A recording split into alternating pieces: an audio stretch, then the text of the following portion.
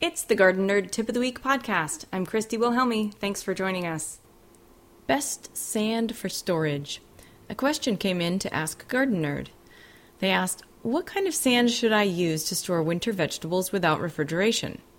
This is, of course, referring to root cellar storage of crops like carrots, parsnips, potatoes, and sweet potatoes for later use.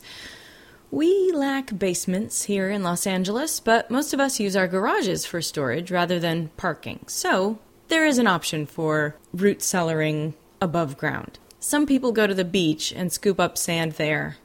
Don't do that. Beach sand is very smooth, which ironically interferes with drainage and air circulation, and it's full of salts and who knows what else from the beach. So what you want to use is sharp sand or builder's sand or horticultural sand for storage. But how safe is builder's sand and these other types? Some people recommend play sand instead. Mom bloggers like Safe Mama call into question its toxicity, particularly the levels of silica dust, which is a known carcinogen.